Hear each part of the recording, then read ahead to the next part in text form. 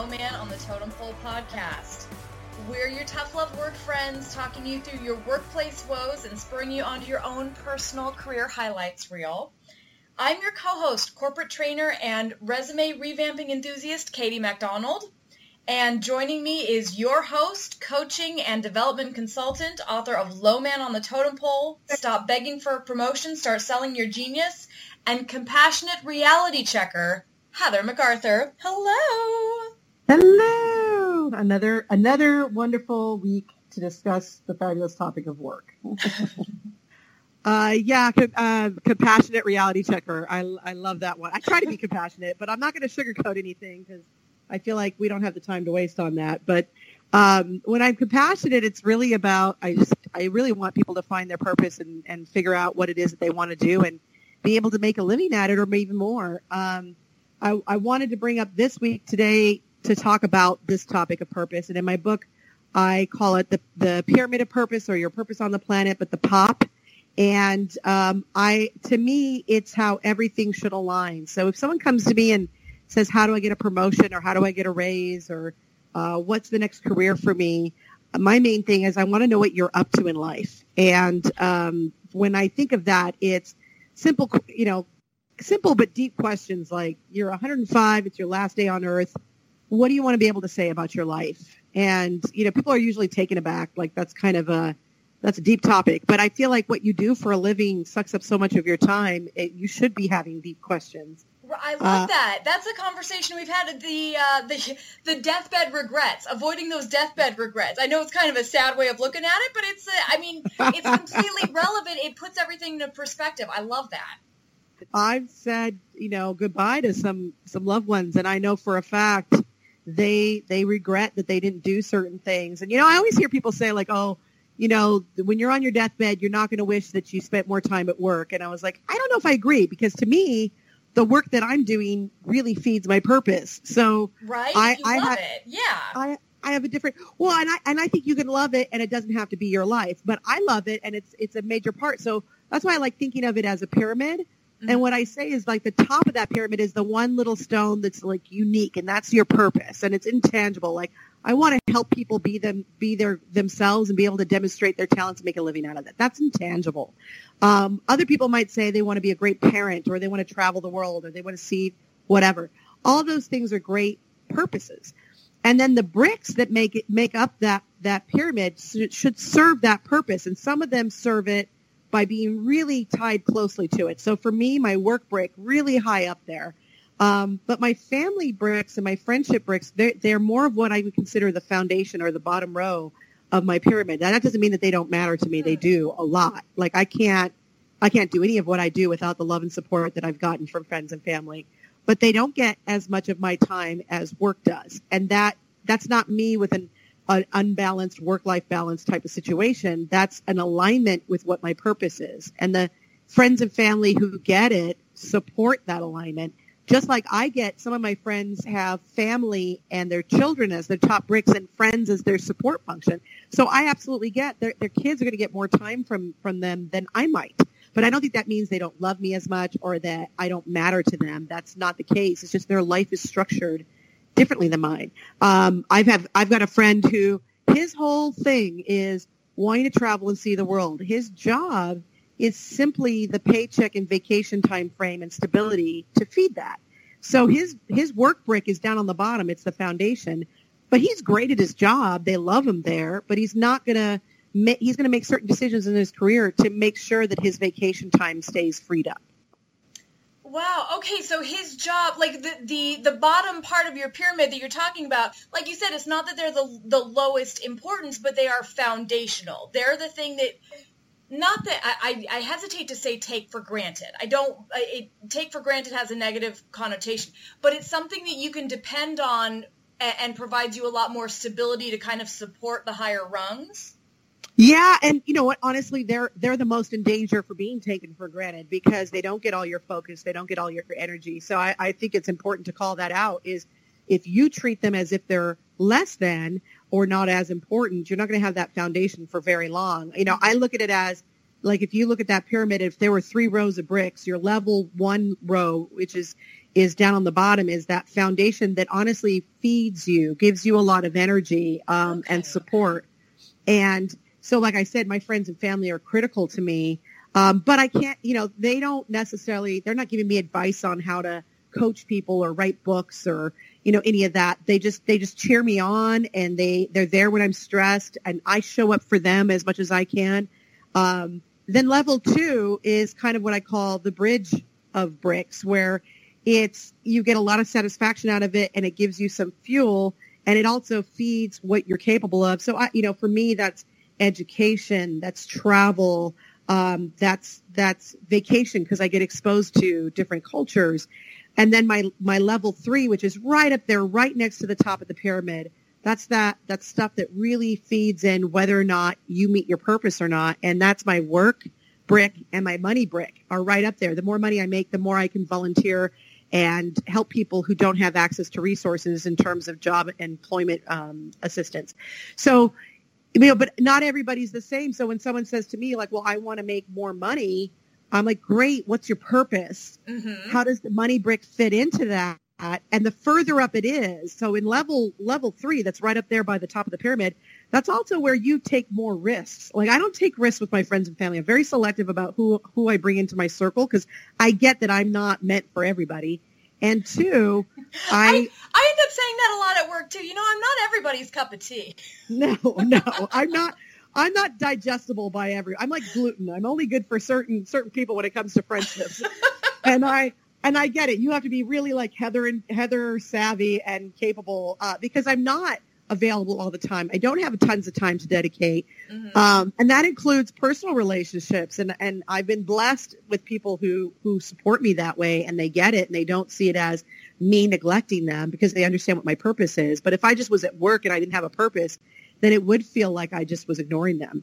But I look for, where's that money brick? So for me, my money brick is up there, and not like, look, I like to shop, but like the money brick's not up there just because of the lifestyle that I want to live.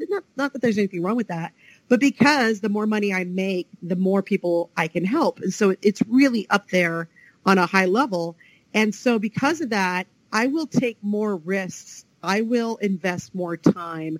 I will try different things with the stuff that's at level 3 that's connected. So the things that I've done with my career, I've tried different things. I've taken risks that weren't sure if it was going to pay off, but because I had to be more creative with it. Whereas the stuff on the bottom row or in the middle row, it's less risky. It's less experimental. And I don't push as hard in those areas, because I see those areas as like supporting me, versus feeding the purpose as directly. Right. They're foundational. That is such an interesting point about money too, because it's, the money itself is not the end goal. That is not your cap. To you, in the scenario that you're describing in your POP, in your pyramid of purpose, money sounds like it represents opportunities that it allows you. So it's not about honestly, the actual dollars. Yeah. It's never your pyramid of purpose. Like that top of the pyramid, I've never met anyone where their top of the pyramid was money. It's always what can they do with the money. It's always one level up from that. Their job is never their purpose. It's what does that job enable them to be or do? And so it's always a brick. Money's always a brick. And you could take whoever, the greediest person out there, and I guarantee you they're using that money for something else. They might be trading it for power. They might use it for popularity. But it's always this intangible thing that you're purchasing. If you can't purchase anything with the money, then it's useless. So that means it's replaceable. It's a brick. I am going to push back on that. You can swim in it like Scrooge McDuck. You're still purchasing pleasure. It's still pleasure. It's still a vehicle for pleasure. You're right. It's unhygienic like nobody's business. But if you want to do that, by all means, I wish Scrooge would wear pants if he did that. But that's a whole other animator situation. But I had one guy that was like, my friends wouldn't know, and even if I couldn't spend it, I would bring my friends around and show them. I'm like, well, you're buying popularity. Like, you're still, even if I would never spend it, you're buying security. Like, there's something intangible that you purchase with it, or it's just a lump of used up trees that you killed, and it doesn't mean anything. So it's always a brick. Your work is always a brick, and I see some people who get so latched onto a company and then they either retire or they get laid off, and they're just kind of lost themselves. I'm like, it was never about the company. It fed something. You just got to reconnect with what that purpose was. And everybody's got one. And it doesn't have to be grandiose. You don't have to be trying to be Mother Teresa and feed everybody who's hungry. It could just simply be, I want to enjoy life as much as I can. Awesome. Like, you can do that in any way, shape, or form that you see fit, but you're the one that determines that. And I think, like, the money thing is such an interesting brick to talk about because, there's so much stuff out there about career. We'll continue talking about that. But I feel like the money one, especially when it comes to people's jobs, there's this kind of sense of entitlement that we've been trained on is if you do a good job, you're entitled to good pay. And I just think we've lost a little bit about the spirit of what capitalism actually is. It's all supply and demand. So you've got to value what you bring, but you've got to get others to value it and want to pay your asking price. And as an employee, you've got to be able to feel comfortable talking about what services you provide, what you think it should make on the market based on what's available, what's not available, and why someone should have to pay more than what they're currently paying or pay it at all. And yeah, go ahead. Well, no, that's fascinating because the way you're describing it, ironically, in order to make sure that you are being valued as an employee and getting what you are worth as part of this. Part of the agreement to work for the company that you happen to be working for, you have to almost take the magic out of the money. Money is not this magical talisman that you can't talk about because it's verboten or, I can never be worth this many specific dollars because this dollar amount has some magical property to me. So kind of demystifying the concept. It sounds like you're talking about demystifying the concept of money a little bit in order to be more comfortable talking about it. I mean, you have to. I'm just surprised at how many. I think first off, you have to get that it's money and it's separate from you. And so people kind of go, well, am I worth this much? You're priceless. Like when I remember I had a manager who came in and said, I am giving you a 2% raise and kind of did it. And I respect the fact that she was really proud that she was able to negotiate me a raise at a time where no one was getting money, but she was kind of handing it to me like the gift upon all gifts. And in my head, I'm like, look, you're getting me on discount no matter what. I'm priceless. Right? I am priceless. As a human, I'm priceless. Whether or not you need my services, that's completely different. Whether or not my services are hard or easy to come by from other people, that changes whether or not I can charge. Like I always say, I think teachers and firefighters should make way more than professional baseball players. But here's the deal. For whatever reason, people love watching extremely talented baseball players and will pay top dollar. Yeah. For whatever reason, they will not pay top dollar for teachers. And I think because there is more supply of teachers, whether we feel like they're all great teachers or not, and there's more supply of firefighters, and they see it as, well, we can train someone to be sufficient as a firefighter, which I would like a highly talented firefighter, FYI. If I'm trying to deal with a fire in my house, I don't want just like the guy or the woman who like did the bare bones. I want the person who like loves their job. But it's fascinating. We'll pay more for entertainment than we will security. That's just the way that human nature has shown up so far. Yeah. So for supply and demand, you can call it unfair, but that's the beauty and that's the downside of capitalism. But what I find is people ignore the nature of the capitalist world that they do business in. And so I'm like, if you haven't done a market research as to how much the going rate is for the work that you do, when I hear someone who says, I'm an assistant and I'm an assistant to an executive and they make more money than me and I just think it's unfair. It's like there's a level of risk they decided to take on. And maybe they're a crappy executive, but that role, they figured out a role that they may be able to command more money for because there's higher risk levels. They're supposed to have different experience levels or skills or talents that society sees as harder to come by. Where for administrative, which first of all, I've had a bad assistant and I've had an amazing assistant, and I would pay top dollar for an amazing assistant because they're going to grow your business faster than somebody who's bad at it. So I value that position. They're not as difficult to come by from a supply and demand standpoint because you don't need to invest in as much experience. You might be naturally talented, but you can apply for that job without necessarily having to have a long background. Now, here's the thing. You open up your own assistant service. Now you're a business owner. Now you're contracted, but you took on a greater amount of risk. And with that, increase the chance that you make more money, but also increase the chance you'll make no money. That's the point. And it's just whatever level of risk you're ready to take on, what you're comfortable with as far as that continuum of aspiration versus fear.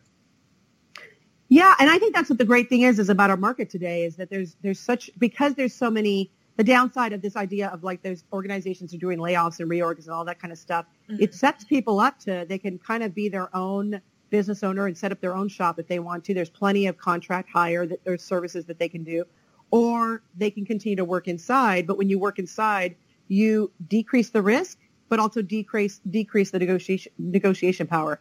Outside, you increase the risk, but you also increase the chances that you won't make any money. There's no guarantee of stability.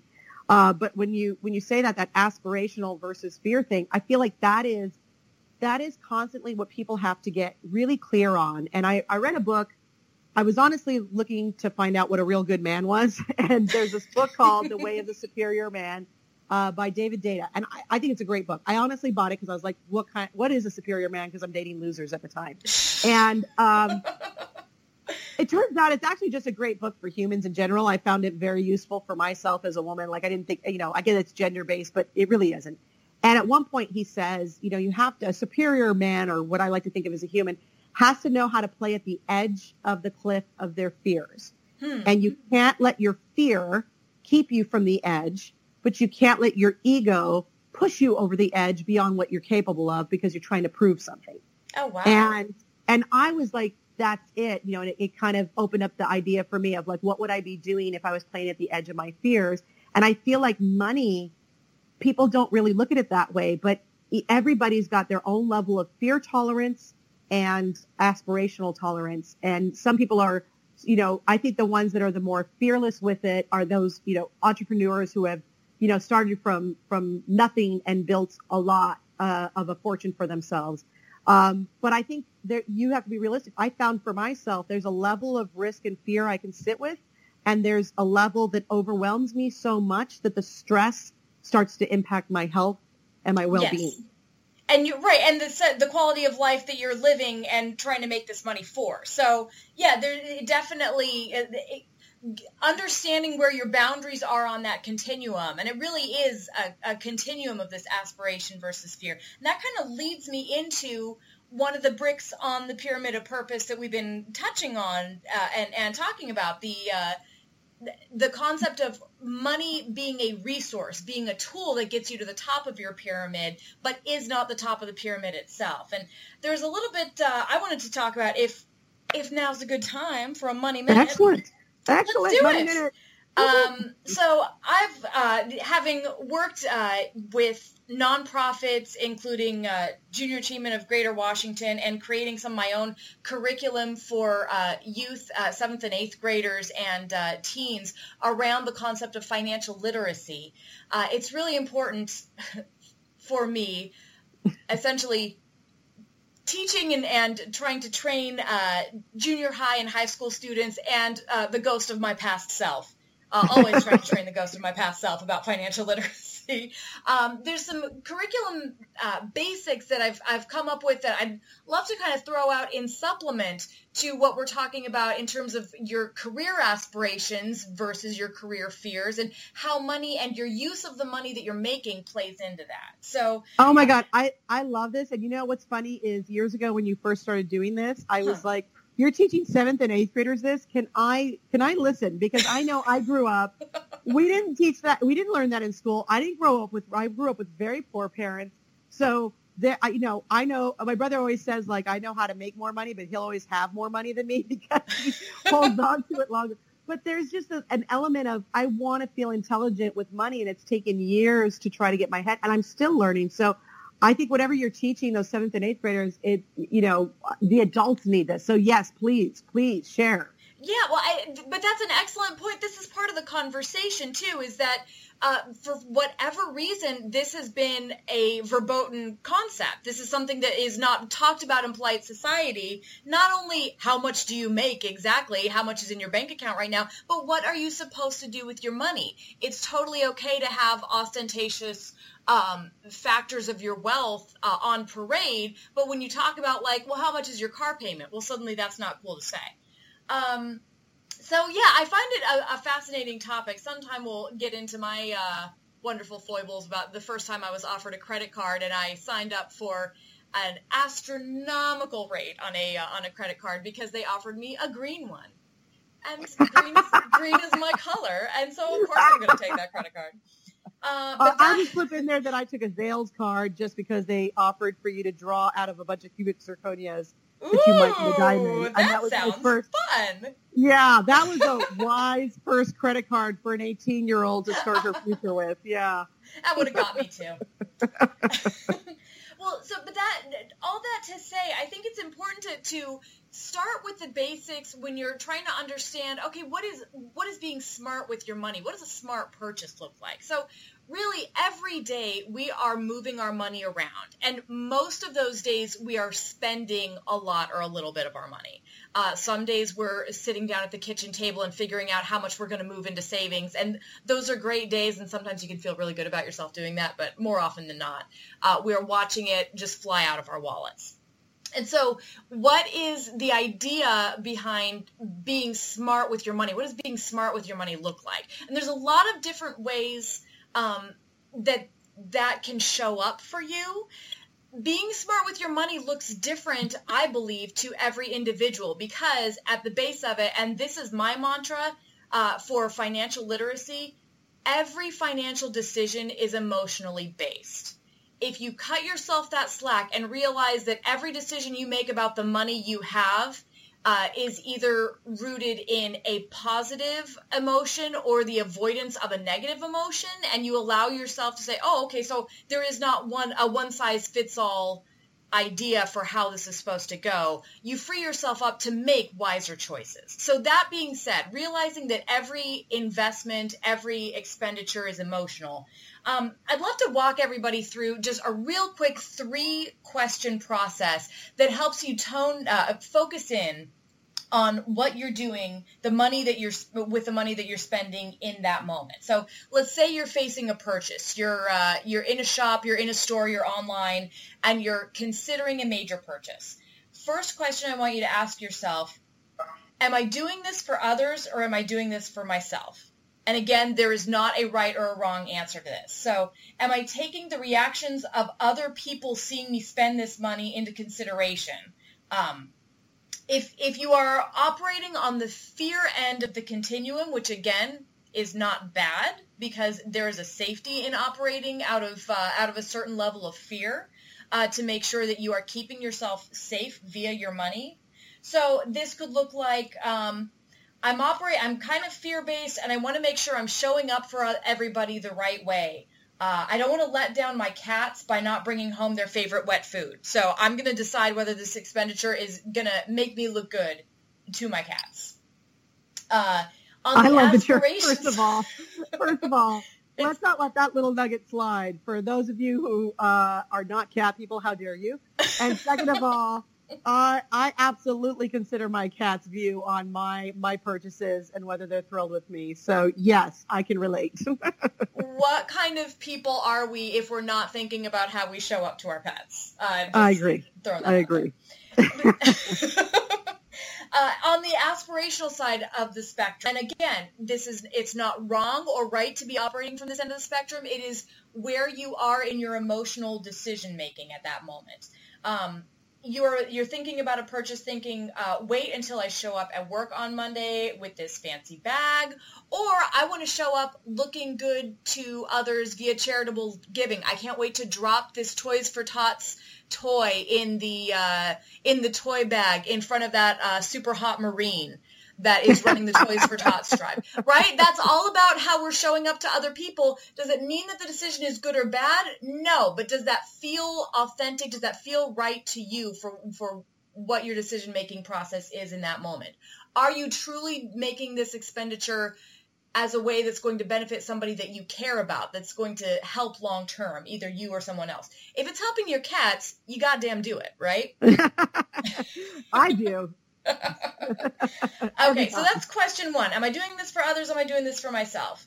Next thing, is this the best way to do this? And now this is going to sound like I'm advocating that you spend more money. I'm just advocating that you think about the right way to use this purchase that you're facing. Sometimes the right decision for you in order to get the maximum amount of value out of the purchase that you're making is not to go for the cheapest item. Sometimes it is. Sometimes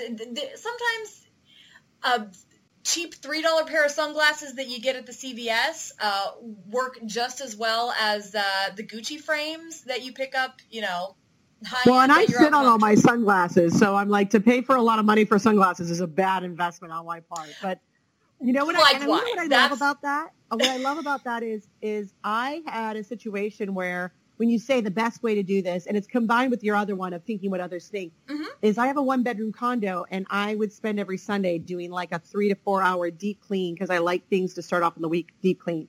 And someone pointed out to me, is like Sunday is the day that I get most of my work done, like I get kind of caught up for the week and I get stuff set up, and they're like, you're spending 4 hours doing that. You could pay someone a cleaning service, and that's minimal compared to how much money you could be making using those 4 hours for work or rejuvenating so that you're really keyed in the next week. So I actually spent money that I felt bad about because I'm like, how lazy am I? I've got a 1-bedroom condo and they're coming in to clean it. But it was the best money that I've ever spent because it relieves my stress. It frees up my time. I actually have time to like relax and recharge before the week starts. But it's me spending more money versus saving it. Right. But you're spending in that example too, I believe you were kind of saying like that is the time that you were spending, like you would do it on the weekends where that is some of your prime thinking and strategizing and actual work time. And so that frees you up to make more money ultimately because you have spent this nominal amount of money having your house cleaned, which is of total value. You're making me think that maybe that's a worthwhile investment for me at this point too. I highly recommend it for everybody. And I don't have kids. I've got 2 cats. Trust me, the 2 cats, it's worth cleaning up after. I gotta start rebudgeting. That sounds like a dream. But yeah, so that's I've got a similar situation. That's a perfect example of the best way to spend your money. I had an example where it was a goal of mine for personal and professional reasons to learn to speak Spanish. And I was debating, I'm going to end up spending money on this venture no matter any way I slice it. So what is the best use of the money that I'm willing to spend? So I ended up looking at Rosetta Stone. It's one of those, it's training in a box, which is fantastic. It's convenient. I know from my own personal motivations, I'm going to spend money on that box. I'm never going to take the software out. I'm never going to install it. I will never sit down and use it. I've just spent, $300, $450 on a box, as opposed to spending money in tuition to go to a community college and take classes where I have to show up and be accountable to people for the work that I'm supposed to be doing on the weekly. And again, keeping in mind that I care about what others think about me. I don't want to sound like a dunce when I do show up, so I'm probably going to do the homework. And that keeps me accountable, and that is a better use of my dollars towards this goal. Again, sometimes it is about the cheapest option because the difference in value is not meaningful to you. But when it is, and there's a strategy around spending more money, don't feel bad about spending that much more money if it gets you to your goal. Again, just like you were saying, Heather, money towards a goal. Money is a brick in the pyramid. It is not the top of the pyramid. It's a utilization to get to your goal. Yeah, and I love that you're emphasizing it all comes down to value. What value are you getting out of it? And if you're just mindlessly purchasing something or doing it because others are doing it, how do you determine value? Well, if it's aligning with your purpose in any way, that's how you figure out if it's valuable. And what's valuable to you is going to be different than what's valuable to me. Right, exactly, which is why this is not a one-size-fits-all. There are some wonderful financial strategists in this world. There's Clark Howards and Susie Ormans all over the goddamn place, and they know what they're talking about.